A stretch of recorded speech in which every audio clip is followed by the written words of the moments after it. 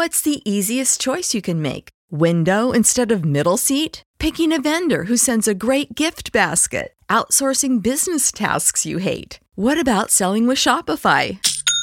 Whether you're selling a little or a lot, Shopify helps you do your thing, however you cha-ching. Shopify is the global commerce platform that helps you sell at every stage of your business. From the launch your online shop stage to the first real-life store stage, all the way to the did we just hit a million orders stage. Shopify's there to help you grow. Whether you're selling scented soap or offering outdoor outfits, Shopify helps you sell. Wherever and whatever you're selling, Shopify's got you covered. Sign up for a $1 per month trial period at shopify.com/try. Go to shopify.com/try now to grow your business, no matter what stage you're in. Shopify.com/try.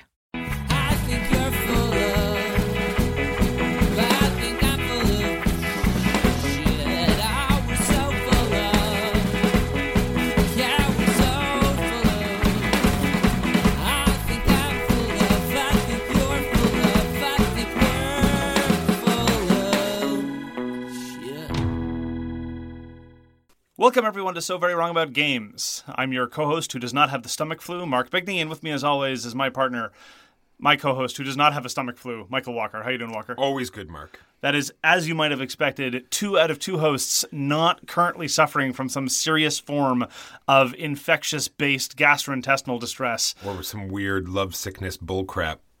So this has been your sharing hour at So Very Wrong About Games. This is a podcast about board games, and we've decided to mix things up this week. We're going to talk about the games we played last week.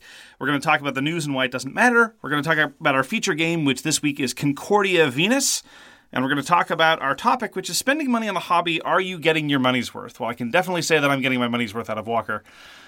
It's worth every penny. I'm a cheap thrill, I tell you. On that topic, before we get to our as yet unnamed retrospective intro segment, the Eurus, you have some big plans this weekend that perhaps our viewers might be interested in. We already talked about it. There's a big convention here in Toronto, Ontario called Breakout. It's like the 4th or 5th year, whichever it is. Doesn't really matter. It's coming up this weekend, which is, pause for effect, the 15th, 16th, and 17th in Toronto downtown. So if you're there, come by, and hopefully we can play a game or just to say hello. I'm more than happy to talk to anyone. I don't know what you would possibly want to talk to me about. But I'll be there with McFadden Tables. That's another local business here in Kingston. And come on by. So with that in mind, let's talk about our Eurus. What we reviewed last year was, now I would normally say Shadespire, but my terrible prophecy has come to light. I said that someday they're going to release another set, and you said, oh yeah, it's still going to be called Shadespire. They're going to replace the first part. And I said, no, I think they're going to stick with the Warhammer Underworlds nonsense. So we can't call it Shadespire anymore. We have to call it Warhammer Underworlds because now it's Night Vault. This is the current name of the sequence. What do you have to say about Warhammer Underworlds? Which is funny because when I had asked you, is it Shadespire, and I looked up on the shelf and my Night Vault is still in the shrink wrap. Yeah, so I don't know what tells us. We have sort of veered away from it, but this is partially my fault as well. Because the time restraints have been huge, and it is a 2-player game, and the field is huge. I will say the following. In the field of 2-player games, it hasn't slipped appreciably. It's just that we haven't played 2-player games all year. Exactly. Once we played Battle Lore, that's about it. Yeah, no, that's for sure. I'm not going to repeat exactly what you just said. In the field of 2-player games, it has not slipped in ranking for me. It is up there. It has everything that I'd want out of a 2-player game. It's quick, it's easy, it's customizable. It's you get out of it what you put into it. You can even go as far as painting it, going through all the decks. You don't need to buy more than the base box even. And if you wanted to buy more, then you can buy more. It's a great little game, and I would suggest at least trying it. Actually, to be fair, I think we exaggerated a little bit. I've definitely played lots of Warhammer Underworld since we reviewed it as our feature game. It's just I haven't played it either since Night Vault came out, the new set. There are now, as a result, 6 warbands that I haven't even tried, some of whom look very, very interesting. in terms of how accessible it is, I think that part of its strength is proving to be part of its weakness. Every time a new card set comes out, I buy the set, I look at the new cards. A lot of the cards look really interesting, and they're really playing around with what the card effects could do. You and I were not optimistic about the universe of available card effects, but I think that they've really shown that there's a lot of gas left in the tank. I wish I had more opportunities to play it. One of the people locally who played it a lot moved out of town. That certainly influenced things. I think it's held up great as a system. It's just, as you say, in the universe where it is situated, we don't really play games like that. Recently, I hope that changes going forward, or if I find new partners, we'll see. But yeah, I still recommend Warhammer Underworlds, especially if you're interested in two-player skirmishy type stuff. And there you have it. Even though Hate just came out. And let's just segue right into games we played this week. I played Hate this week, Mark. Did you play Hate this week, Walker? I know. It's surprising. I know. You probably didn't see that coming. Yeah, like we talked about last week, our big shipment, no, it was not last week. During what we talked about in our special episode was that we got some shipments in, one of which was Hate by CMON Games, a game based on the art of Adrian Smith. And we just sort of, put this, whipped out a scenario, sort of worked our way through it. And I like it so far. It's nice and quick. I find it a little fiddly because you have to mark every figure that's activated. And I think going forward, maybe we'll start marking the cards. And maybe it even says that in the book. I'm not sure. But it just seems to be odd, figuring out which ones have activated and putting the markers out and also paying the cost for activating them. And it seems almost that it has this neat activation system where you get this, currency that you use to activate the guys. And every time you attack, you have a chance of getting more. What's the currency called again? That's a great question. Isn't it called Rage? No, there's Hate. I don't think it is Rage. Okay, there's Hate, Rage, Resentment, Neurosis, Vague Discomfort, Mild Embarrassment, Sexual Tension, and... Which of those resources? Yeah, it's okay, maybe some of these I made up. Okay, anyway, there's a currency that you use to activate your guys. And it seems though, you might be limited, but seeing as you attack and defend so much in Hate, you seem to be generating an awful lot of it, because not only is it on a die face, but there's also a choose your own, like a wild die face as well. And if you don't need it, then you're going to take more of this resource so you can activate more guys. So it didn't seem as though it's something that you're going to run out of. Oh, that's too bad. But maybe that will change up once you get more abilities, because you have this giant sheet of all these buildings and they give you bonuses during combat, and you have to spend that same currency to activate those as well. And when you start out, you only get one, and maybe you'll, once you start being able to activate more, maybe you'll run out that way. So let's wait and see. I'm definitely going to play it more. Looking forward to trying it again. And that is Hate. Yeah, I'm looking forward to giving it a shot. When Walker was saying we tried it, he meant he and his other friends.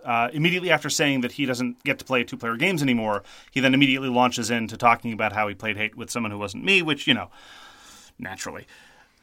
I looked it up. It's sexual tension. That's the currency in Hate. Is it? You spend sexual tension and you generate it, and then in the third season you try to introduce a new sub-character to generate more, and it backfires and the viewers revolt. It's a whole thing. I can see it coming, for sure.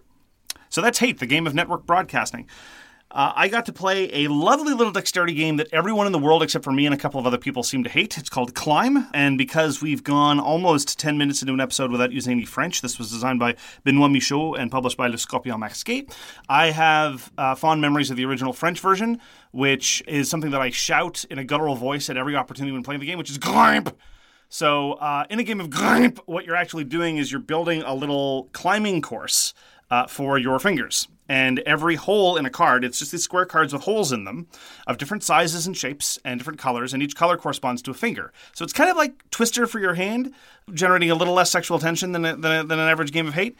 And what was originally fascinating about it was I thought that people with larger hands like myself, given that I weigh approximately 700 pounds, would have an advantage. But no, because people with larger hands tend to have fatter hands, and that's definitely true of me.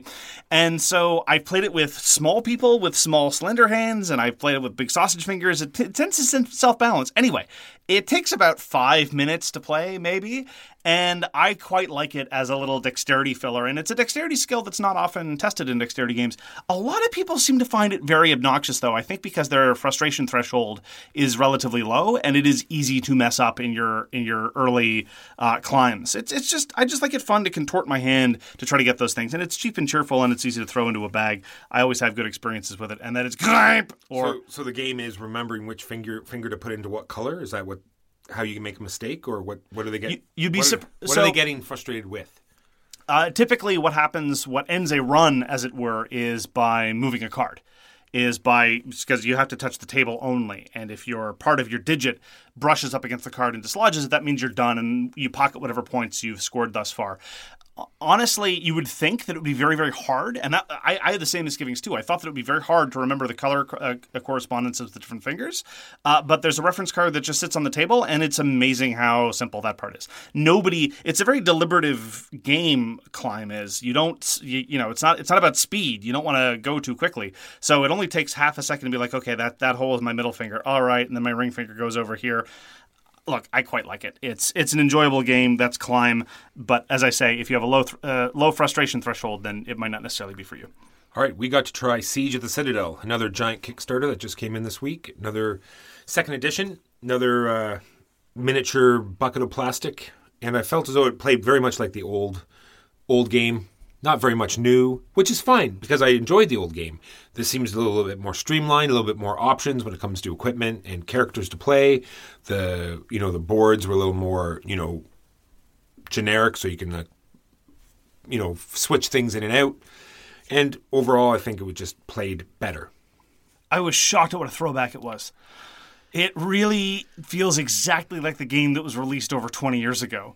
And I don't mean that as a compliment. Oh, yeah, it doesn't mean you can take that as good or bad. Mostly bad. I'll just say this, because we're gonna play some more, probably mess around a little bit with the game's campaign system. In some ways, Siege of the Citadel, the original one, Mutant Chronicles Siege of the Citadel, was light years ahead of its time because it presages the sort of everything's got to have a campaign, everything's got to have a relatively straightforward XP-based leveling system that games have been doing for the past 5 years. That's definitely one of the huge trends, and it predated that by a significant margin. The other way in which it is very much a product of its time, though, is there's going to be a bad guy player who spends a lot of their time just messing around with units that don't matter. Moving units that are never going to get into a relevant position, doing attacks that don't have a snowball's chance of succeeding, doing a whole bunch of stuff and busy work that doesn't matter. And that is something that a lot of more modern dungeon crawls don't do anymore. And so that is an interesting feature. Now, maybe this is just an artifact of the first scenario. Maybe things get more interesting as people level up. Who knows? But mostly as people level up, it's just throwing more dice of different colors. It does also fall in the trope where it's sometimes better off for the bad guy to just disregard the mission and any theme and just concentrate on killing someone because it gets you more XP, which actually transfers back to your own Doom Trooper pair on the next mission where you don't have to play the bad guys. You play, your little pair, and because you use the same XP. So sometimes you're going to be taking shots and doing things that just don't make sense in order just to get more XP. But such is the way of Mutant Chronicles. Probably more to say later. So I played another game of Good Critters. Now, Good Critters gave me a relatively bad first impression. This is a sort of, I would put it in the same rough wheelhouse as Cash and Guns or games of that ilk. And indeed, the theme is exactly the same as Cash and Guns. You're a whole bunch of gangsters after a robbery and you're divvying up loot. But Good Critters is really, really, really good if you internalize a couple of requirements. One of them is that you have to be unfair. If you have the sort of impulse approaching a game of Good Critters of trying to make sure that everyone plays nice and you try to ensure a roughly equal distribution of loot, the game is going to be boring. It's going to be a drag. Things are going to limp along. Someone may win. The game will function, but it's going to be dreadfully boring. What you have to do, and I encourage you, anyone who gets the game and wants to really set the appropriate tone for a game of Good Critters, you have to decide right away that a couple people at the table, you don't like them for some reason, and you're just going to freeze them out, or at least you're going to try to, because much of the game is about in-group and out-group psychology and trying to make sure that the people that you like are doing well, of course not as well as you are, and just generating conflict, because that is when Good Critters shines, when there's actual animus, when there's an ability to do that. Now, unlike, I compare it to a lot of other games so there's Doors of the Lesser Houses, which we've talked about on the show, which is very, very good at building in animus from the get-go. There's no way to play nice in Door of the Lesser Houses, and that's one of the reasons why we love it. There are other games where you can try to play nice or not, depending on how things go. Your traditional diplomacy games, whether it's Senji or Cosmic Encounter or lots of other negotiation games like that. And then there are games where you really have to play nice, and trying to play nasty doesn't help you, like Sidereal Confluence. But Good Critters is one of those games where it looks like you can make a go of it, trying to make sure everyone's your friend, but that is a mistake. And it's unfortunate because it's a very fun, light, accessible game, but it's a strange kind of fragility in that kind of design space. And that's just something I wanted to flag. And you really have to make sure that whoever is the first boss really is able to set the tone and really help make sure that the game moves along that way, because that will make sure that everyone's engaged and everyone's having a good time. The other salient problem of Good Critters is if you have a boss who's very, very clever and dominant, they can stay boss for much of the game. That is also a potential problem sometimes. And you, as the experienced player at the table, need to find a way to get things moving. Often, again, through arbitrary animus. Like, just decide you don't like the boss, even if the boss is helping you win. You have to decide you don't like them and you need to stage a coup. With those two caveats in mind, I really do think that Good Critters is probably one of the best in its class. I much prefer it to Cash and Guns. It's a lot cleaner in a lot of ways, and it encourages more engagement. Cash and Guns is clever, but much of it is about avoiding playing the game, ducking down so you don't get shot, or getting shot so much your options narrow, or things like that, and that's fine. But in a small box, it packs a lot of punch, it scales well in good player counts, and it's raucous fun with the right mindset, which is not difficult to conjure up, but you have to keep that in mind. So that's Good Critters. All right. Every time I go to game night, it seems that I'm playing the same game. So once again, I'll talk about Teotihuacan, City of the Gods. And this time I'll just add that I'm enjoying it because every time I pick a different strategy, and the fact that there are so many different strategies in the game makes it very interesting. Like either, concentrating on building the temple, or going up the Path of the Dead, or going up the 3 different tracks and trying to get, maximize your points. And so far they've all seemed very reasonable and balanced, and I've always, come close or whichever. So that's Teotihuacan, City of the Gods. Multiple plays. It's still holding up in my opinion.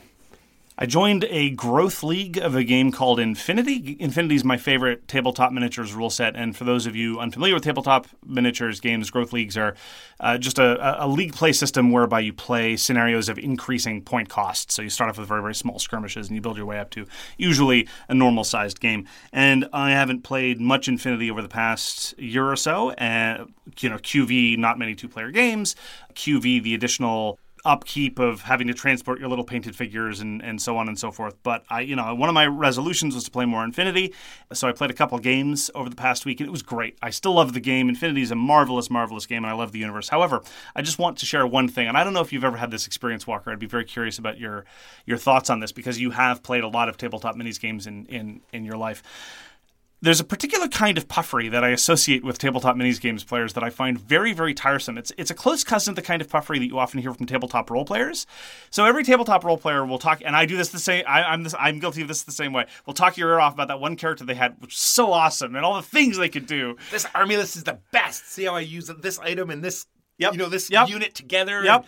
And if you give them these items, then they're just unstoppable. That's the one. I see you've encountered it. Yeah, I don't know what you're talking about. It's very tiresome, especially. Then there's also the other version of that where you start talking up your own faction about how your faction's the best and how it's got the best fluff and everything else. It's like, can we... I'm able to join you to a certain extent. Like, I'm here to help you enjoy the experience too, so I'll enthuse about your faction and all the cool stuff that it can do. But this should be a reciprocal process where you're enthusing about the world and the universe, and so, a little bit goes a long way, and I just... There was a little bit too much of that, so it kind of dimmed my enthusiasm for a little bit. And for what it's worth, Infinity, just because of its rule set and the way that it goes, doesn't tend to inspire a particularly kind of hyper-competitive atmosphere. So it's much less bad in Infinity than a lot of the other games that I played, but it's still there, which is unfortunate. So that was my recent experiences with Infinity. All right, the last game I'm going to talk about, I don't even have the name for it. It is a weird little card game. What is it called, Mark? Yeah, so by popular demand, I showed Walker his first Eklund game. It's called Pax Palmer. This is the one by Phil Eklund and Cole Worley and Sierra Madre Games. What did you think of Pax Palmer, Walker? There's an appreciation for it. Like, I'm not saying it's bad or anything. I'm saying if this is something you're interested in, I think this is a fantastic game. You know what I mean? It has all of the complexity there. It has all the fluff there. It has all... everything there that you'd want it to have. It is just totally, definitely, 100% not for me. What was not for you about it? It might have been just like, once again, my mood or whatever was going on. It just seemed to be, I just think by the time it got to your turn, or it just seemed as though there's just so many triggers to the end game, and there's nothing I can do about that. And there is a lot going on. Yeah. So I've played now 3 of the Eklund PAX games, which are definitely, I think, his biggest market successes, with the exception of High Frontier. I actually uploaded an editorial about Eklund, mostly about him, not so much his games, for our Patreon backers. So if you're at all curious about that, you should go check out your custom feed. And I basically made a new episode of All the Games You Like Are Bad. Pax Pammer, though, was co-developed by Cole Worley, and that's one of the main reasons why I wanted to try it above and beyond wanting to be able to talk about it in the editorial. And I will say that it is probably my favorite of the PAX games so far, but that isn't saying much. The part that I really like about Pax Pammer is that there are 4 suits, and anytime you add a card to your tableau, because they're all tableau builders, you're either adding more spies, tribes, armies, or roads based on the kind of card that it is. Intelligence, political, military, or economic. That part is awesome. That part I thought was great. The way that units get added to the map, the way you have to balance these 4 different kinds of units, how they, some of them are yours, some of them are only yours so long as you're loyal to the empire that backs them. That part was amazing, and I really liked it. The same pieces. Yep. Just place where you place them matters, so you don't have all this glut of pieces. That part was amazing as well. But Walker's exactly right. There are all these triggers, and the game can turn on a dime, which isn't always a bad thing, but how you win is a function of what political regime the game happens to be in. And the political regime can change just by a card showing up in the market and someone snagging it. And given that if you're playing a 4 or 5 player game, we were playing with 4 players, there are going to be so many opportunities for even the core victory condition of the game to change by the time it comes to your turn again. And it is not possible, at least based on early experience. Now, all of this, we should stress. Is after one play. After one play of games that are very wild and the kind of chaotic that tends to reward experience, so you know what can happen. But given that the board state can change so much and you can't defend yourself against all 4 types of victory conditions, it was the case that I was looking at the tableau, I was looking at the available cards for offer, I had just taken my turn, and I looked at it and said, oh, there are 4 different ways that the game could end by the time before my next turn comes up, and I'm struggling to imagine a universe in which I could have defended myself against several of them. And that's kind of weird.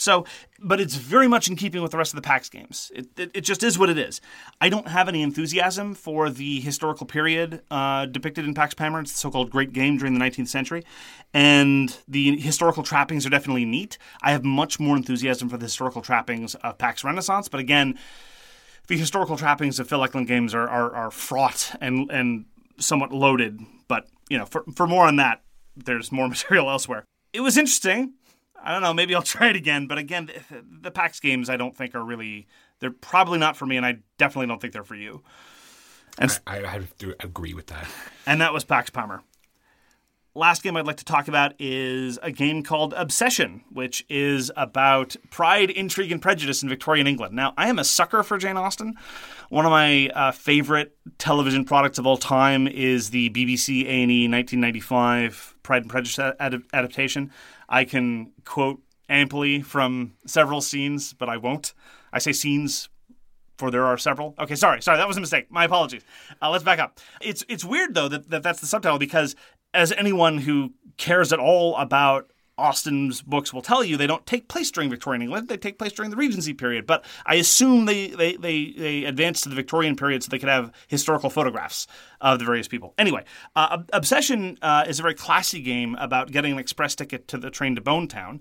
And what you want to do is get your family married into an eligible family of rich people that have just moved into the neighborhood. And so you upgrade your house and you throw lavish parties and you invite a whole bunch of guests and you want to be seen by the right people. Certainly not. She says she's from Carolina. That sounds like a made-up place, yes. But I hear her money comes from tobacco. It's from over the water. Ooh. Those Americans. Have you heard her speak? It's barbarous. Anyway. So if you can get into the theme in kind of the way that we just did, I highly recommend Obsession. If you can't get into the theme, then it is a pretty decent multiplayer solitaire-ish Euro. There's a number of lovely little clever flourishes. There's this notion of using a room, and that flips it, which means that the victory points might go up, it might go down, it might change the parameters, but all in very thematically satisfying and mechanically interesting ways, introducing a whole bunch of trade-offs about when you want to do what when. which is very, very neat. So you don't feel like in a lot of games like this where you're doing the same thing over and over and over again. It's like, well, I'm hosting this event, then I'm hosting this event. It's neat. And every guest that you have has its own character with its own picture and its own benefit and its own little flavor text. It's beautiful. It's lovely. If you like the theme, it's great. If the theme doesn't hold any appeal to you at all, then I really don't see that there's going to be any magic in there for you. Because, as I say, it's perfectly workmanlike and it's there are a number of clever touches, but it's hardcore multiplayer solitaire. They even admitted in the rulebook, in the section leading up to the solitaire rules, they basically say, well, look, most of the game is about hosting these events in which players can't interfere. So whatever, the solitaire variant works really well. It's like, yeah, you're right. You did design a game that's multiplayer solitaire. So that's my limited recommendation of Obsession. If you're a big fan of Austin, if you're a big fan of that, it occurs to me there's not a whole lot of tasteful games about human relationships. There's Fog of Love, which is doing its own thing. There's Obsession. Somewhat unthematically, though, you can win Obsession without getting the family alliance that you're looking for. There is a game I wish I knew we were going to talk something about this. There's a game I remember I played after a bachelor party. Or at a bachelor party, I should say, is where you're trying to get your family members these jobs, and you're moving around these different places and trying to get them hired. And man, we had a wonderful time just talking like we just did, where it's like, yes, come in, and you try to make deals and get your sister a job, and it was one of these fantastic things where I remember it being one of the greatest games I ever played. It's amazing how much personality can be imbued in a game if you just spend the time giving these various assets, whether they're workers, whether they're guests, whatever, just a little bit of extra personality. You don't need a massive amount of flavor text. You don't necessarily need a huge art budget, although that doesn't hurt. But just making sure that these resources have a little bit of personality to them, and it's great. It really does give a lovely little flourishing touch. So that was Obsession. As I say, if you're an Austin fan, I recommend it, or if you're a fan of Victorian England and that kind of family maneuvering and social climbing. But otherwise, it's fine. All right, and now on to the news and why it does not matter. Here we go with IPs. And Games Workshop has sold Talisman to USAopoly. Yeah, we talked about that, and we wondered what was going to the first up. I was so curious for no good reason. And the nightmare has started. Here we go. Begins. So first of all, we have Kingdom Hearts, and then the most painful one of all, Batman Talisman. Woo! That's going to be fantastic. I can't wait. Kingdom Hearts at least is a bit of a surprise. True. It is. And there are some people who go nuts for that crap. If you happen to be in that intersection of Disney and Square Enix fandom, Kingdom Hearts is definitely your jam. It is most emphatically not mine. Well, sure, you got to infuse that with a, 30-year-old game. I'm sure that's going to be fantastic. Oh, sure. And my distaste for Talisman is... The other part is, and we commented on this when we first talked about how Talisman was going to be licensed out. You're already talking about a relatively small group of people that will be willing to play a game like Talisman. Yes. People who are willing to engage in a 2+ hour game where the rules are that weird and it's still roll and move and it's still that arbitrary. How many Kingdom Hearts fans are there in that category? I don't know. I'm going to go into another one here so I can get through this painful part. There is a horror movie called It, and now they're going to come out with Monopoly and a Clue game based on the franchise It. I saw this and I had to talk about it because I'm going to pull my hair out and it's so painful. And now I'm done with that, thankfully. And Mark is also done. I'll be dragging him out of here, I'm sure. Complètement fini. Je suis plus capable. I can't. No. Yes, it is. It's going to be great. It, the Clue game. I can't wait. I'm going to buy it. I'm going to play it over and over again. Was it Pennywise in the sewers with his teeth? Yeah. It's always Pennywise in the sewers with his teeth, isn't it? Probably. Okay, well, I solved it. That's it. We don't have to play Clue It now. All right. Give us something good, Mark, for the love of...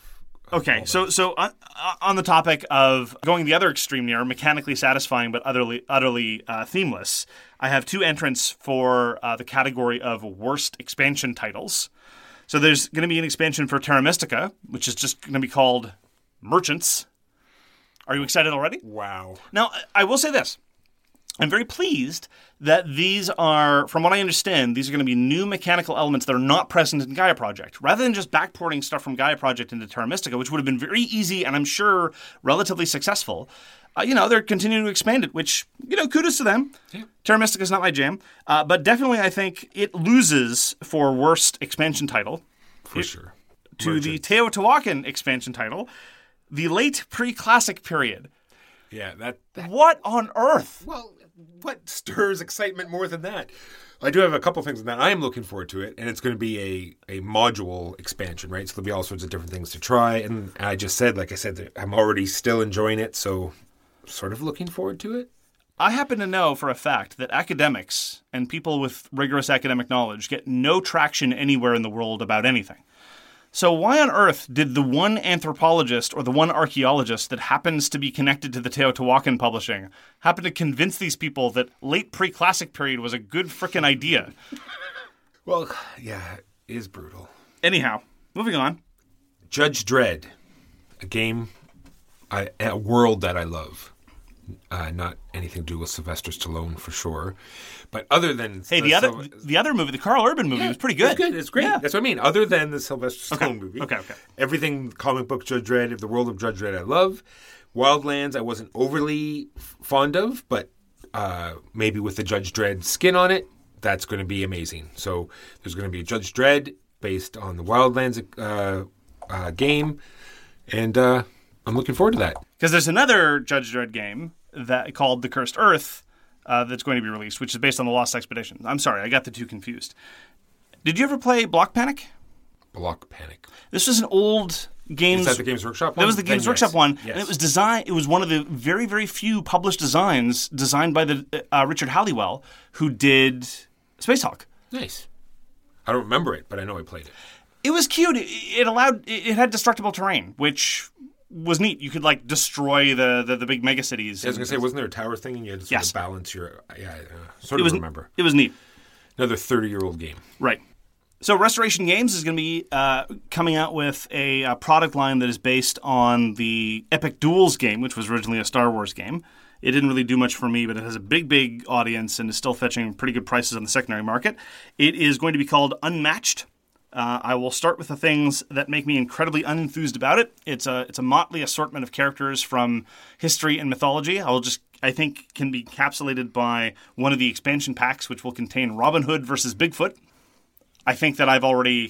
that stands by itself right there. You've hooked me already. I painted a picture. Except the complete opposite. I was so ready to just write this off, but now I'm mildly intrigued because they're resurrecting the best part of Tannhauser, which we haven't seen in any other game, which was the line of sight system, which was very, very cute and cool, and I haven't seen it elsewhere. And they're very clearly tipping their hat to it, and they're saying, yeah, we're gonna have a little bit more of a robust notion of line of sight than there was in Epic Duels. Epic Duels was incredibly simple. Everyone just had unlimited line of sight on a cross pattern. So if you're on a diagonal, nobody could see each other. And they're going to be using the Tannhauser line of sight system, which, for those who are unfamiliar with it, every space has a colored circle with some number of colors in it. And basically, if you're trying to shoot at something that has the same color in its circle, you can see each other. If not, not.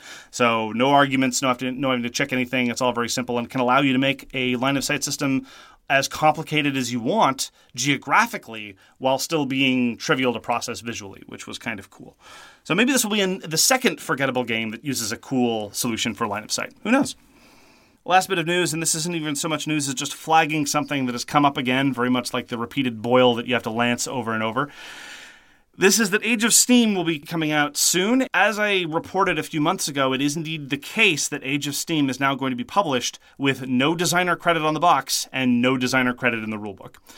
I'm not going to give you a summary as to why this is. Suffice to say that there are two individuals, both of which who maintain they designed the game, and there have been a number of trademark issues going back and forth again between them. But now there has been more public discussion, some of it on Board Game Geek from Martin Wallace, who is one of the people who claims to have designed Age of Steam, and who says that this current edition is a theft of his intellectual property. And there have been some public comments by John Borer, who's the guy who licensed Age of Steam to Eagle Gryphon Games, on whose behalf they will be publishing it, who has commented, although not on Board Game Geek, because he was banned on Board Game Geek. So suffice to say that there's a lot going on, and there are a lot of comments to sift through if you're all inclined to go through the spielkes. All that we are going to say, and I think Walker will back me up here, we're not going to take sides here. The only thing I will say is this. I think it is tragic that we are now in a position that a game, especially a well-regarded game that's been in and out of print for well over a decade, is now going to be designed with no director's credit. Effectively the equivalent of an Alan Smithy on the box and in the rulebook. It's a shame that we've come to this. And I wish that it weren't so. I'm not blaming anyone. Whose fault it is, we're not going to make a comment. The only comment I'm going to make is I find this tragic. Yeah. It's kind of brutal. But I wonder if they're doing it just for that case, right? If they put the one guy's name on it, then the other guy can have a problem. If they put the other name on it, then he can sue for some of the money. No, of course. If they put nothing on it, then they're sort of free and clear. Well, that's just it. The absence of the name itself is not the cause of this problem. It is just the final symptom of this problem. I'm not saying that something could be solved if they picked a name and went with it. No. Quite the contrary. It's a shame that the situation has come to this. That's all. And that is our official editorial position on the Age of Steam fiasco. Oh, and the fact that it looks terrible. Like it's the primary colors and the whole graphic design of the game. This is why I didn't even put it. That's why it's not in my news, because it was unappealing. People love Ian O'Toole. Ian O'Toole is the graphic. They love his stuff. Oh, well, there you go. Maybe it's for them. Very much so. All right, and that's the news and why it doesn't matter. On to the feature game, which I thought was Concordia, but apparently it's Concordia Venus. What's the Venus part? Is the expansion with the team base. The game predates that. Okay. Gotcha. Well, we're going to talk about the expansion. I'm assuming we're going to talk about it. We're going to talk about it all. We're going to talk about it all. All right. Well, then there you go. So I just got kind of worried. I thought maybe... No. All right. So, Mark, how did Concordia come about? All right, so first of all, we need some disclaimers here, and again, this is very much part of our editorial policy. I have a great deal of difficulty talking about a lot of Matt Gertz designs because I've been involved in a variety of them to various extents. I haven't been on the development team for Matt Gertz design since Antica Duellum in 2012, but I've been doing translation and editing work for Mac ever since 2007, and I've been doing that up till now. So basically, not to put too fine a point on it, other than his first two published designs, my name is probably somewhere in the rulebook on everything that he's put out since then. So obviously, I'm a bit compromised in that sense. I just want to disclose these attachments I have right away. I don't have any personal relationship with Mac past that. We've had friendly emails about editing rulebooks and translating rulebooks, as well as Peter Dorsum, the publisher, through PD Verlag. And several of his games I've received complimentary copies of as a result of my being part of the editorial process. The base game of Concordia I did get a complimentary copy of, again, not for review purposes, but because I'd been involved in the development team. And expansions, though, that he's released. So in the case of Concordia specifically, we're talking about Concordia Venus as well as Concordia Salsa. Those I did pay out of pocket for, and those I purchased myself. So all of those disclaimers out of the way, setting that aside, let's talk about Concordia. So Mac designed and released Concordia in 2013, and his design pedigree, I have to say, is probably pound for pound in terms of just quality of releases, the best of any other working designer that I know of. Because his first published design was Antica, which is one of my top 10 games, specifically in its 2014 remake Antica 2. His second published design was Imperial, which is also a top 10 game of mine, also under its 2009 remake, Imperial 2030. But he's designed a whole bunch of other games that I've really, really enjoyed. Among them, The Princess of Machu Picchu. Among them, Navigador, which I think is a fabulous Euro efficiency game that shows other Euro efficiency games how to do it. And one of the things that unites most of Mac's work is his Rondel system, which is an action selection system that forces you to make very careful trade-offs with respect to tempo and timing and other sorts of trade-offs. Concordia, again, released in 2013, was striking in that it was his first major published design that did not have a Rondel system. Instead, it has what could be called a hand management system, whereby you have a deck of cards and you play cards and manage your actions in that. And since he released it, there have been two major expansions. One of them, as I said, Salsa, and the new one, which was released late last year, although it's really only hitting the market in 2019, is Concordia Venus, which introduced a new team play element, and more on all of this later. So, Walker, why don't you give us an unhelpful summary of what one does in Concordia? So unhelpful. All right. In my opinion, Concordia is in a constant state of flux. Because like we said, you have a hand of cards. You're constantly playing them out. You have to decide when you're going to pull them back in. So you have to decide from the cards you have left what you're going to play. There's also a pool of cards that you're going to be buying that are going to be disappearing when it's not your turn. So you don't know what's going to be left there. There's going to be people snatching up buildings, blocking you. So you're not sure exactly where you're going to be able to move. So all of these things are changing, which sometimes is a negative to me, like, because, you might as well just put your head down and wait for your turn. But I think this is what Concordia is all about. It's this constant state of change, and you have to be able to adapt when it's your turn, figure out what's going on, get the maximum effectiveness out of your turn, and move on and be able to turn on a dime saying, okay, this isn't working.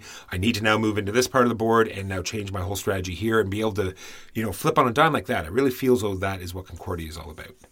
Allow me to borrow a famous Walker phrase and let us talk about the flow.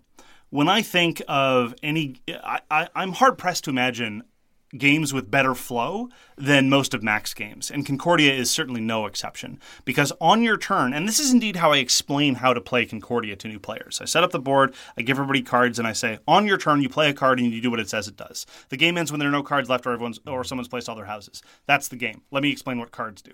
And then usually someone's like, well, wait, how do I get more cards? Like, slow down. I'll get there. Well, how do I slow down? It's a card. How do I get my cards back? It's a card. Everything is about you just play a card, do what it says it does. And many of them are relatively straightforward, but there's no round structure. You just keep going round and round and round until all this is done. And it's true that you have to remain flexible to determine what you're going to be doing with your cards. And a better tuned deck might be slightly better at that than others. But that is one of the essential elements of the Mac design that keeps me coming back to them over and over. That is how incredibly smooth and fast moving they are. Not necessarily even fast moving in terms of incredibly dynamic board state, but just in the sense that your turns, although substantial and force you to engage in tactical and strategic trade-offs, they're so quick and they're so dynamic, and the game moves along at such an excellent rapid clip that I can't help but find myself engaged as a result. I agree. Like I said, you have to be ready on your turn. A lot of times I knew what I was going to be doing because I needed, either resources or I needed to do something before I could do what I wanted. So a lot of the times I had a card down ready to go. Once my turn, flip it up, do it. There was some people that needed to think it out and take time. But like you said, the flow is real. When it's your turn, you turn it over, you do a single, simple action, and it's the next person's turn, and off you go. Yeah, the most complicated action in Concordia is probably the architect action, where you're moving your quote-unquote colonists around and you're building new houses. And this actually is one of the central reasons, one of the central categorizations of Mac's games that I think helps identify why I'm not as big on Concordia as I am on other games.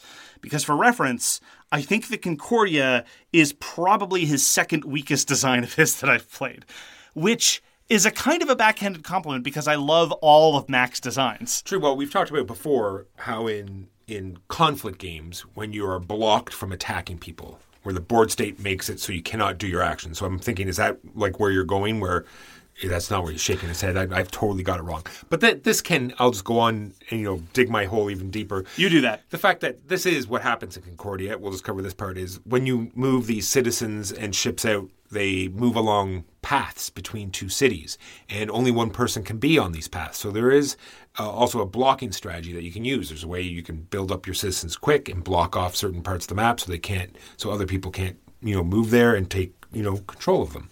It is definitely a semi area majority game as well. I don't know. I think it's one of those instances of blocking that I find less satisfying, especially, again, if you want to compare it to Mac's other games. I find the player interaction in Concordia to be less satisfying than a lot of other games. It is absolutely the case that sometimes your colonists will be blocking other players. Usually, I think, by accident. I can't remember the last time somebody put a colonist somewhere knowing full well that it was to deprive somebody else of table presence. Maybe that's just because I'm not very good at the game. Maybe I wasn't noticing what was going on. But one of the ways in which I wish Concordia were different was that it would have relatively more substantial player interaction. The substantial opportunity cost that you have in Concordia is if you build a house somewhere where someone else has already built a house, it just costs more cash. And that's not nothing. That can be a considerable expense. But again, typically other players would have gotten there first, not specifically to block you, just because it helped them out and because they needed a house there too. If there were an element of conscious blocking, I would probably think that the player interaction were substantially better.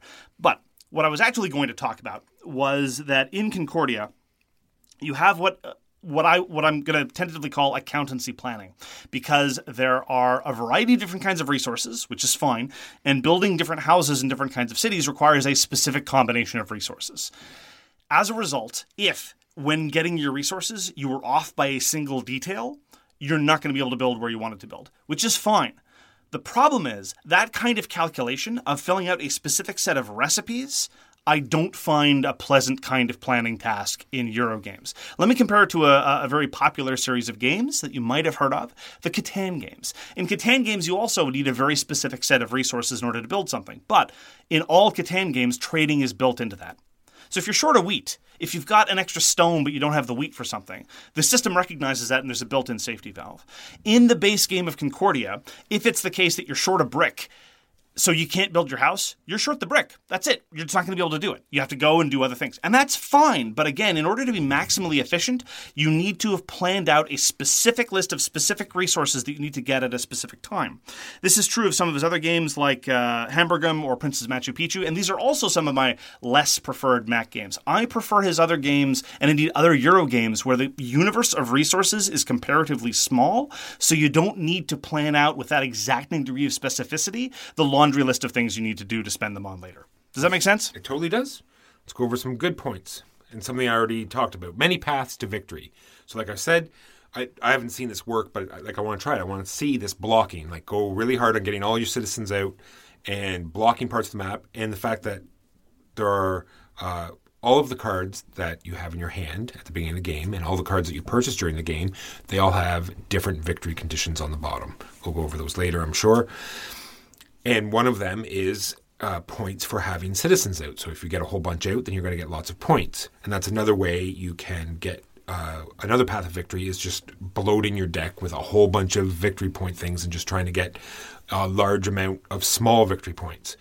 Or you can go really hard on particular cards, like either have, the most, be spread out in all the different continents, have a bunch of houses out, have a bunch of goods, there's all sorts of different victory point conditions, and you can go hard at a particular area and try to get lots of points that way.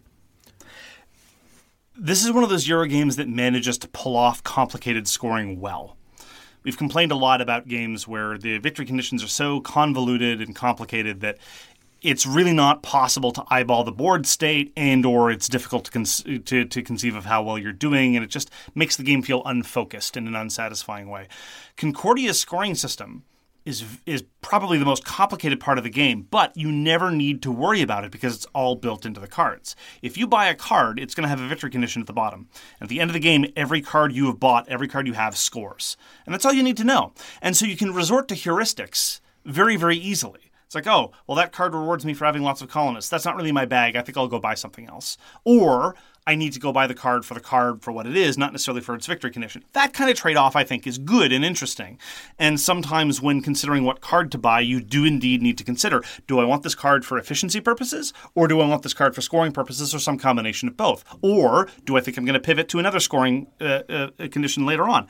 And that part, I think, is another way in which Concordia manages to be incredibly accessible and flow very, very smoothly. I've encountered lots of people who are often tempted to slow a game down and math out the various consequences of things, and I've played Concordia with them, and they don't do it there. They don't pause to say, okay, well, this card is going to be worth 9 points now, maybe 12 if I do this other thing.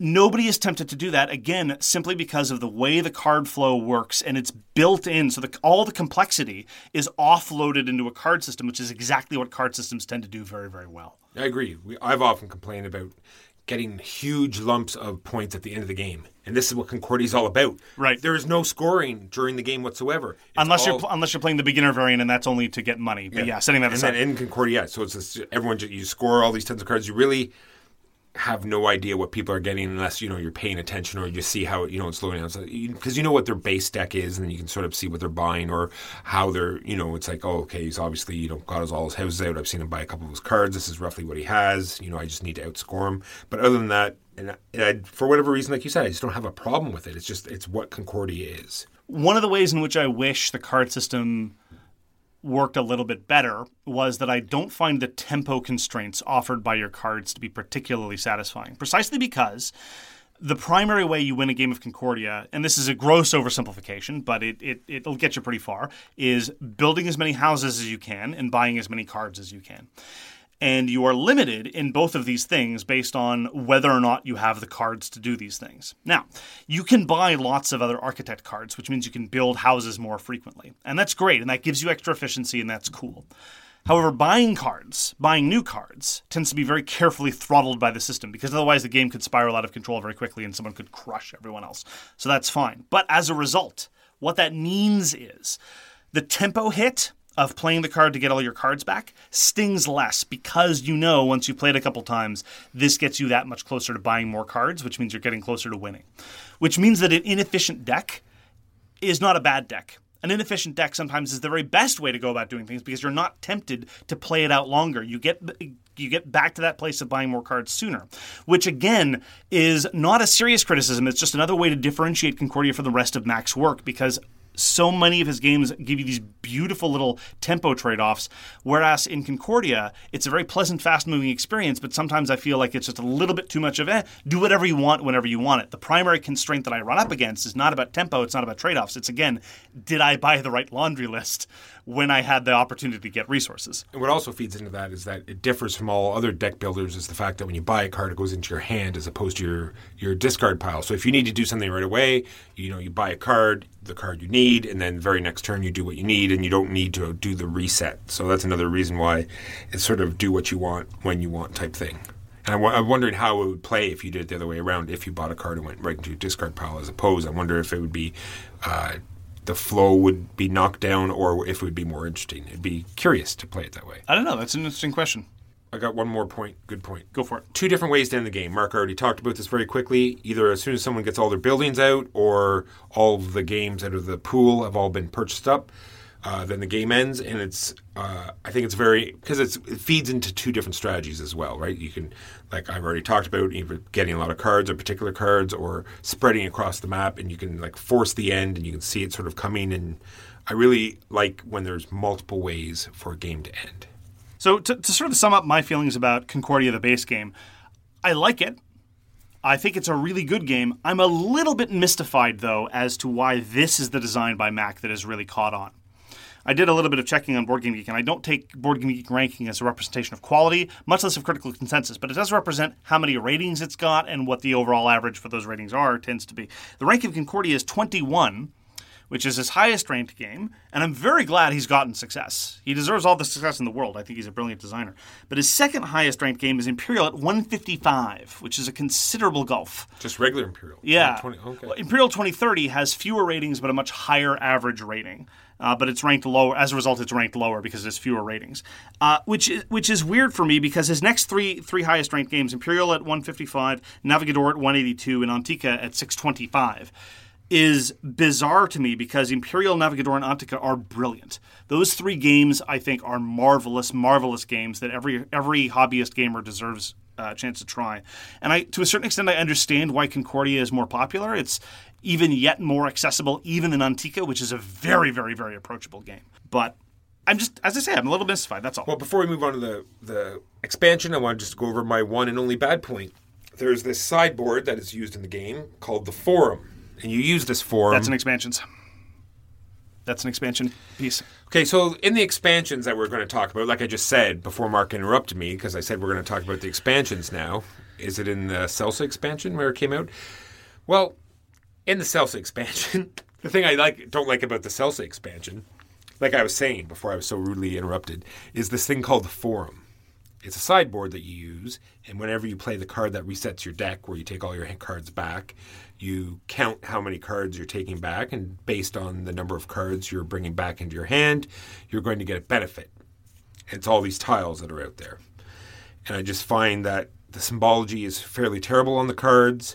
It slows the game down. It makes it harder to know what your opponents are doing because you have to constantly watch and see what, because they break rules. It lets them do things they're not normally allowed to do. So you sort of have to keep track of, everything that's going on. I do actually. There's 2 points, bad points I have. Another, I feel Concordia goes on too long. Really? The game is too long. Okay, so about Concordia Celsa. I think one of the reasons why I like the Forum actually is that it helps speed the game along a little bit. And I like toys. I like getting toys in games. I like having little toys. You're absolutely right that it makes it a little bit more difficult to parse someone else's board position because you have to re-internalize what their little toys do. But they're relatively minor. You're not talking about a huge influx of toys. You're talking about a small handful that anyone's going to get at any time. So that part can easily be jettisoned. So in future, we don't have to play with the sideboard. All that being said, if you play Concordia enough, then I think because, like we said, you don't play the reset very often because you can buy cards and continue your turn on. If you start to get to know these tiles and you can see them coming up, maybe that's why they introduce it. It'll force people to say, oh, I really want that, so I'm going to reset my hand now to get that. Maybe I'm not sure. I'm saying maybe that is another way to play. I don't know. Yeah, I've done that sometimes. The big thing that Concordia Salsa introduces is that it introduces salt, which is salsa in Latin. And salt is a wild resource. And the primary reason why I like that is because it introduces that little bit of flexibility to, as I said, the rigid accountancy planning that the game otherwise has. In Concordia, you don't have, if you're desperately short that brick, you can just throw a salt at it and be done with it, and you can still get where you need to go. That expedites the game. It makes things a little less brutally unforgiving in terms of, again, just plotting out the recipe list of things you need. And so that is the part that I think is absolutely essential, and I would never go without. Just the ability to found salt cities and get wild resources. Another broad area of expansions, which is worth touching on briefly, is that Concordia now has a bazillion different maps, and only 2 of them introduce new rules, and those are relatively light. The rest of them are just new maps. Some of them have kind of interesting bits of geography, but quite frankly, the rules overhead is non-existent. I don't find them mixing. I don't find that they mix the game up hugely, but they're nice to have for a little bit of variety. Well, that's what I was going to put that into, is the fact that every game you play will be different. Replayability is huge because not only are there different maps to play, but when you seed the board, what every city resource is going to be, that's also random. And the way the cards are going to come out is random, and it's a great, lots of replayability in Concordia. Yeah, it's one of those games where the first couple turns tend to follow a relatively scripted pattern, and a lot of people tend to do the same things. How is this ever going to get into any variation? But as of turn, 3 or 4, suddenly everyone's off doing crazily different things. Not in a wild way, but just in a way of, there's lots of variety, and the game state can emerge in lots of different ways. So let's talk about the newest expansion, Concordia Venus, which was put out last year. And it introduces more new maps, because of course, slightly changed base game cards, because you can get... So the way this was distributed was kind of interesting. You can either get it as an expansion, which introduces a couple new maps, a slightly altered base game deck, or as a base game by itself, which just has 2 maps, a slightly changed base game deck, and in both cases, you get the team play variant, whereby you're playing in teams of 2. So you're either playing a 4 or 6 player game, and you have a partner, and more or less the rules are anytime you play a card, your partner will then do the same thing on the card afterwards, with a couple of minor exceptions.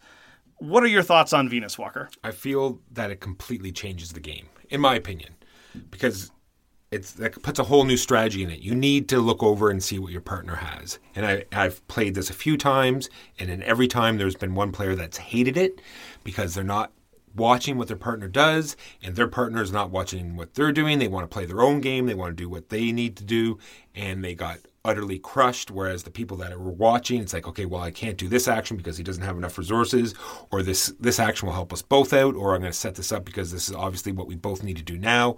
So it puts a whole different level of strategy into the game. I personally love it. I'd rather play it that way than the regular way, but that's just me. Yeah, I really don't like it. I really don't like the Venus version. I think...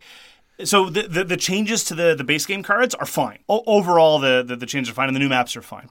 The team play version, I feel, really doubles down on this whole sort of accountancy planning element. Not only, in order to be maximally efficient, not only do you need to have bought all of the stuff to get your ducks in a row, but every time you play a card, you ideally ought to be thinking of whether your teammate has all the resources they need to be able to capitalize off of this.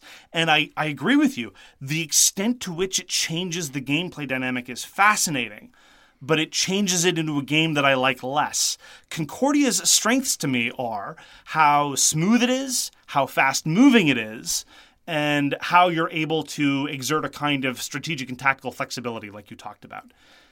Venus, I think, undermines all of those things. The game becomes more slow, more deliberative in a way that I do not find enjoyable. It introduces structurally fascinating but gameplay unsatisfying bickering between teammates. It really, as a social experiment, as a social experience, it's really interesting. It's fantastic. I just don't find it enjoyable, especially not in a game like Concordia. So the kind of social mileage that you get out of very subtle rules changes is really intellectually fascinating, and it's not something I enjoyed experiencing at all. I enjoyed, like you said, this because the game I played, not only were they teammates, they became opponents. They started deliberately playing cards that the other couldn't use because they were so frustrated. And then because you can use your money's in sort of a pool, so it's like, oh, you have some money, I'll just spend all of that, so now you have none. And it was like I just like sitting back watching what's going on. And it's like, this is fantastic. I love it. But that I think emphasizes what I think might be the core cause of one of your complaints. You think that the game lasts too long. I think that Concordia, base game or with Salsa, is a great length, 75-ish minutes, even with new players. Concordia Venus, on the other hand, can stretch in excess of 2 hours because you have to, normally, because there's relatively little player interaction in a game of Concordia, you might have to figure, okay, well, I'll settle this city because I can't afford to settle this other city, or, oh, well, the card I wanted to buy I can't buy, so I'll do something else. But in Venus, suddenly all your money's gone because your partner spent it all. Or suddenly you have to worry about not just your resources, but your partner's resources. And as a result, it often just doubles the length of time it takes to just play a single card. And honestly, the games of Venus that I played have dragged as a result. Obviously, if we only played with expert players, that would go down to a considerable extent. But it's kind of baked into the system. It really doubles the universe of resources you need to consider. Well, I wonder if that's why I put it, because I played regular Concordia a lot, a while ago, whereas all my recent plays have all been Venus, and maybe the length, that's why I've put that in there. Maybe because I've forgotten how quick it normally plays, and because we play with Venus more lately, and maybe it's gone longer than I thought it should. Yeah, so it really is an interesting dynamic that I was tired of after 15 minutes. It was just... It's so weird how it's so polarizing, because, like you said, there's like 3 people now that I know hate it, and 3, some people that love it, and I think that's what makes it sometimes really incredibly awesome. Polarizing, yeah. I love it. Yeah, and honestly, I talk about how Concordia I really like, but it's not my favorite Matt Gertz design. Concordia Venus is by far the thing he's put out that I enjoy the least. In the entire universe of things that he's done, base games and expansions, Venus has been the most unpleasant thing. So I think it's fair to say that we're both big fans of Matt Gertz. You're a huge fan. We're both huge fans of Imperial. We both like Antica. I probably like it more than you do, but we both enjoy the game. Base game Concordia, we both see some virtues in it. But now it's an entire product line, right? We're talking about a whole bunch of maps. We're talking about Salsa. We're talking about Venus. And we seem to have very differing opinions on all of those things. But at its core, what you still have is a very, very clean, very, very low intensity, in a good way, Euro management game with arguably some of the best flow in the genre. And that's not nothing. I kvetch about its ranking compared to other Matt Gertz designs, but that's mostly because I think that Antica and Imperial should be in the top 10, not because I'm shocked that people like Concordia. Yes. I do enjoy Concordia. We didn't really talk about the art. The art is great. The graphic design is fantastic. I feel the whole game itself, even though it's not a rondel system, it's much, making decisions about losing on some. It's very much like the rondel. It's very much like Antica, I feel, getting the resources, moving around the map, taking areas. And I want to play more of Concordia. So that was Concordia, including its expansions Salsa and Venus. Now let's move on to our main topic of the week, which is spending money on the hobby. Are you getting your money's worth? Walker, I have a question for you. Yes. Are you getting your money's worth? I think so. In most cases. No. Yes. No, yes? In most cases. This is mostly, in today's world, there's demand on our funds constantly from all different areas, be it your house, your family. Back in the day, all of this was free? This is some weird golden age revisionism going on. I don't know. Life has always been expensive. It has been. And I want to make this list to make sure that people are getting the most out of what they do spend on this hobby of ours. Sure. I think the biggest I was thinking about this in terms of how to get mileage out of a gaming dollar. And I really do think that Kickstarter is to blame for a lot of some of the spending difficulties now. And here's why. Simply because of the way release schedules work now. Again, we've talked about this a lot, but one of the consequences of Kickstarter product lines launching as complete product lines all at once is most of the time it doesn't work the way that, say, Concordia works, right? Concordia was released 5 years ago, an expansion a couple years after that, a map every now and then, a new big box expansion now. That's not how most projects work anymore, because a lot of the publishing is now being driven by Kickstarter, where you start out with a base game and then you get all this other stuff loaded on right at launch based on stretch goals. And that, above and beyond any other problems you have, that makes spending decisions really hard. I was in a position to know that I wanted to get Concordia expansions. If I didn't know Mac and, I wasn't attached to the project, blah, blah, blah, and it were a Kickstarter project, how am I supposed to know whether I want all this stuff right in the outset? It's a bit of a headache. Yeah, I have two things that feed into that. Do you want to wait for the retail to actually come out where you can see real reviews and have the game actually, being played multiple times by players and see it fleshed out to see whether it's something that you want, right? And I think that's what I'm going to start doing more of. Even though you're going to miss out on some of the fancy bits or being the first one to have it, I think, getting the game and seeing it, if it, through the test of time, seeing if it's going to actually hold up is something that you should wait for if it's a problem. But who could people turn to, Walker? Who can they trust? Nobody. That's definitely sad. Not us. Because we're curmudgeons and we hate everything. I thought we were sellout shills. The next thing you touched on was expansions, right? And the thing I have here, which is going to be an ongoing thing, is this a game that you're playing a lot? You have to be able to justify buying expansions, and I've gone into that about quite a while ago. Actually, it's like when I used to get every expansion for every game I own. Now I just say, well, that game has not hit the table. I'm not going to buy that expansion because there is no point because we don't play it. So that's another consideration you have to make. Is this game getting played enough that warrants you buying the expansion? I've been thinking about expansions, again, often in the context of Kickstarter projects that I want to support, because, I have the completionist bug the way a lot of board gamers do. And sometimes I want to get in on a project because, I think the base pledge is worthwhile, but then it's a question of, well, which add-ons do you get? Because sometimes, more and more, it's the case, and we've talked a lot about the evolving nature of Kickstarter releases, where you can expect that there's going to be a reprint project very shortly after the initial release, and you're going to be able to get all that stuff later. But sometimes you can't, and that's where, call it FOMO, call it completionism, some combination of two. You have to make these decisions. I've gotten a little bit better recently at triaging different kinds of expansions. If it's something that's like what I would call a core add-on for me, like new factions, that you can include in every game, where it's just people just have more choices, then the threshold for me is a little bit lower. I'm much more keen on trying to get as many of those as possible. The more ancillary stuff, the weirder offshoot bits, that's the stuff that I'm really not getting much of anymore. And to just give an example in terms of Cthulhu Wars, I'm going to be getting some more Cthulhu Wars stuff, I don't know, sooner or later. Depends. Slow boat from China. When there are new factions, I find that a relatively easy thing to do because they add considerable gameplay value, and even new players can benefit from that. And so even if it doesn't hit the table, 5 times in the space of a single month, you're going to be able to use it. But some of the more ancillary stuff, like the independent grade old ones, like, okay, here's a sideboard where this other thing is happening. Here's this other thing where we bid on to get this new thing into the game.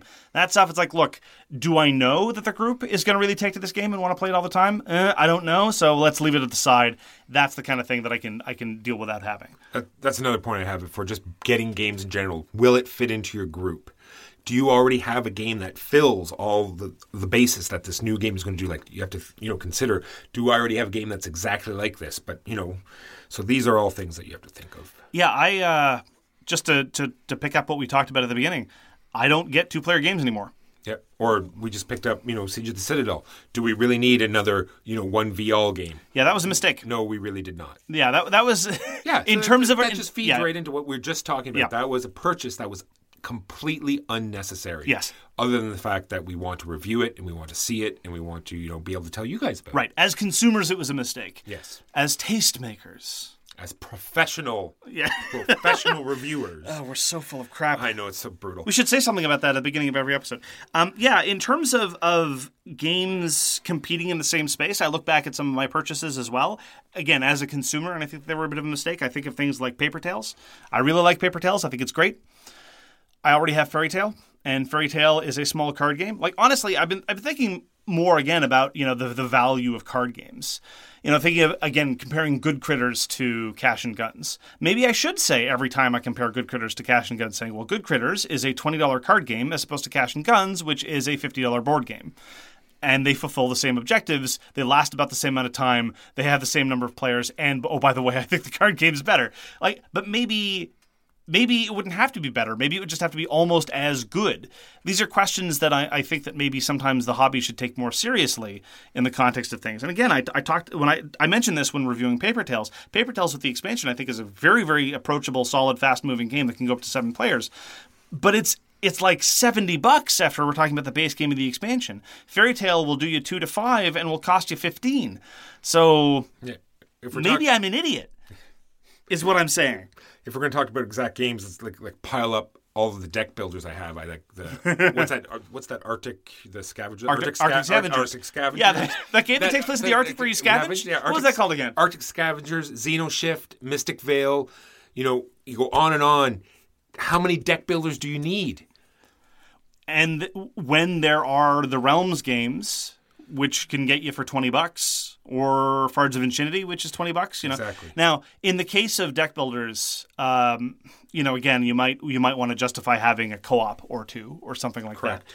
But yeah, like even when you have a big fat collection like we have, maybe we shouldn't be doing all this stuff.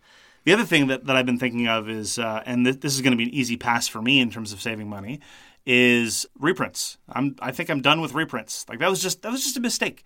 Like Iwari. Iwari is burning up the Kickstarter charts, and that's great. That's wonderful. Iwari is a great game. I own it. Yeah. It's called Han. I paid $20 for it. You can get Han for $20 now if you want. Why don't you go get Han for $20 instead of paying €100 for something with inlaid? I'm exaggerating, but yeah, and it's got more maps. Sure, fine, and it's got some variety. I'm sure it'll be very pretty 3 years from now, whenever it finally arrives. But in an environment where that money could allow me to take some gambles on some independent, small, weird projects, a couple more Hollenspiel games, for example. Because say whatever you want about a Hollenspiel game. We both love Meltwater. We had our misgivings about some other stuff, but you're not going to be looking at a Hollenspiel game and saying, "Oh, well, that just duplicates something that I've already got." Exactly, right? That's for sure. And so maybe it's time that idiots like me stop getting reprints of games that I already have with a facelift and taking more actual gambles with my money. Yeah, I've talked about this already. Like when you have an environment where over 1,000 games come out every year, these people that are buying reprints, I just don't, or making reprints, I don't understand it. Why do we need to reprint this game that has already been out there when there's so many new ones?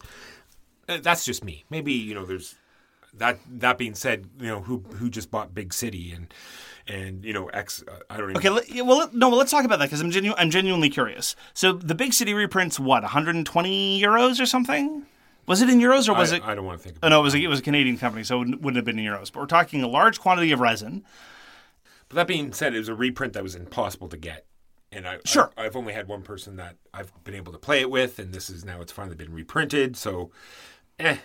So like I said, it's probably a mistake. Once I get it, I'll say, yeah, that's just like the game that he's got and I played. I'll say, God, thank God I paid all this money for it. Now I'll put it up on the shelf with the rest of the, and go, oh my God, what have I done again? Well, but that raises another point, and that is the issue, which I don't think is a big problem for many people, but it's definitely a problem for us, which is collection duplication.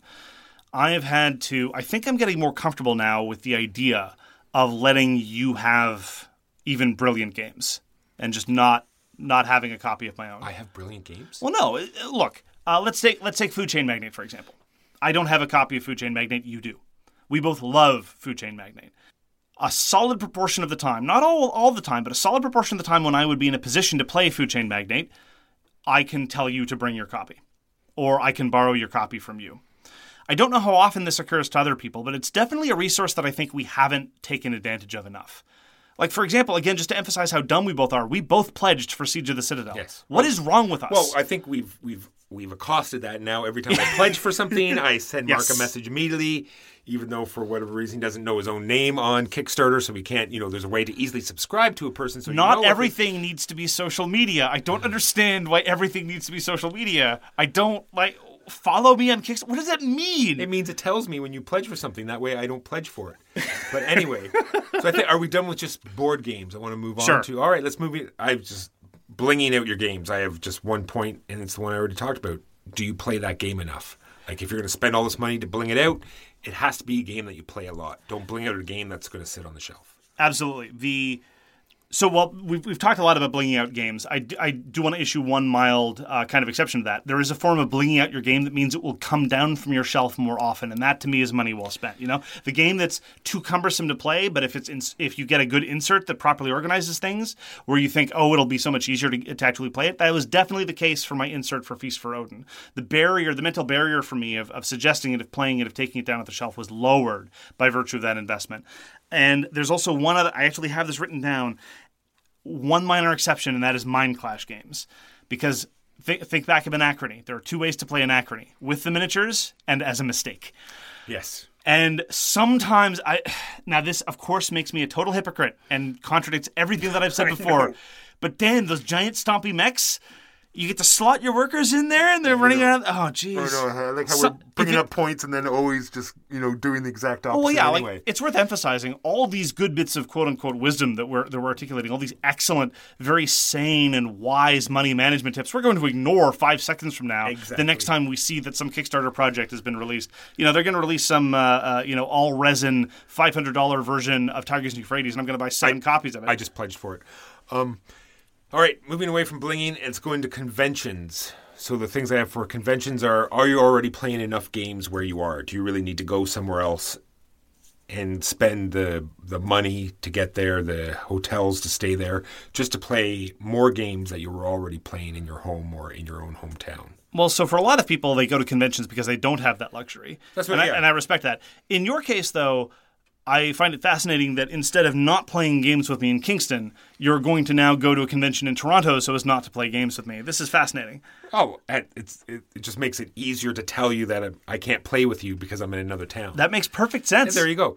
Well, and I have reasons to do it. Like, say, I have friends in Toronto that I'm going to play with, and I'm helping Mr. McFadden with his table, so there's reasons for me to go there. But other people, like you said, maybe you have friends in this town where the convention is, or there's special events that are only in that convention, or they have the must-have limited releases that you can only get there. Those are reasons why you go to a convention. Otherwise, you're just playing games that you can already play at home.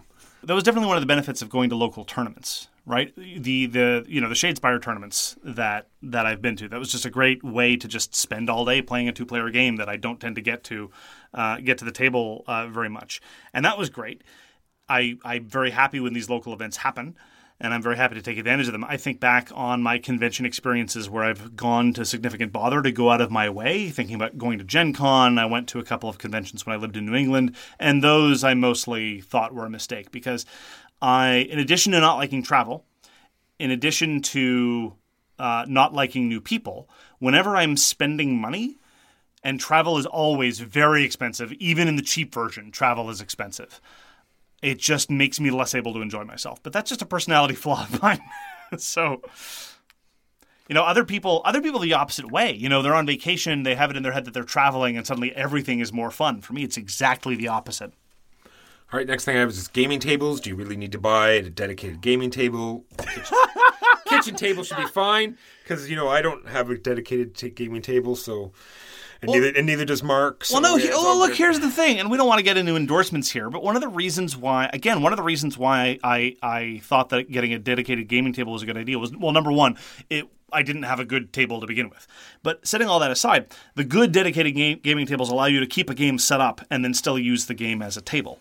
And what that lets me do, especially as a solo gamer, is set up a game and know that I don't have to finish it in one sitting. This is also great for your longer con sims and your longer war games or what have you. Just leave them set up with put the leaves on top and you can still have dinner over it.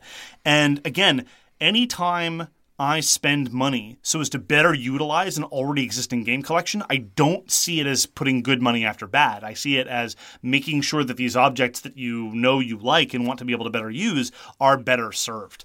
And so, if you buy the fancy organizer that costs as much as the base game just because you want to keep all the pieces in the right place, that's one thing. But if you pay, $30-$40 to get an organizer, and as a result, you're able to either protect the components or get it get it on the table more often in an appreciable way, well, then I think that's a solid way to do it.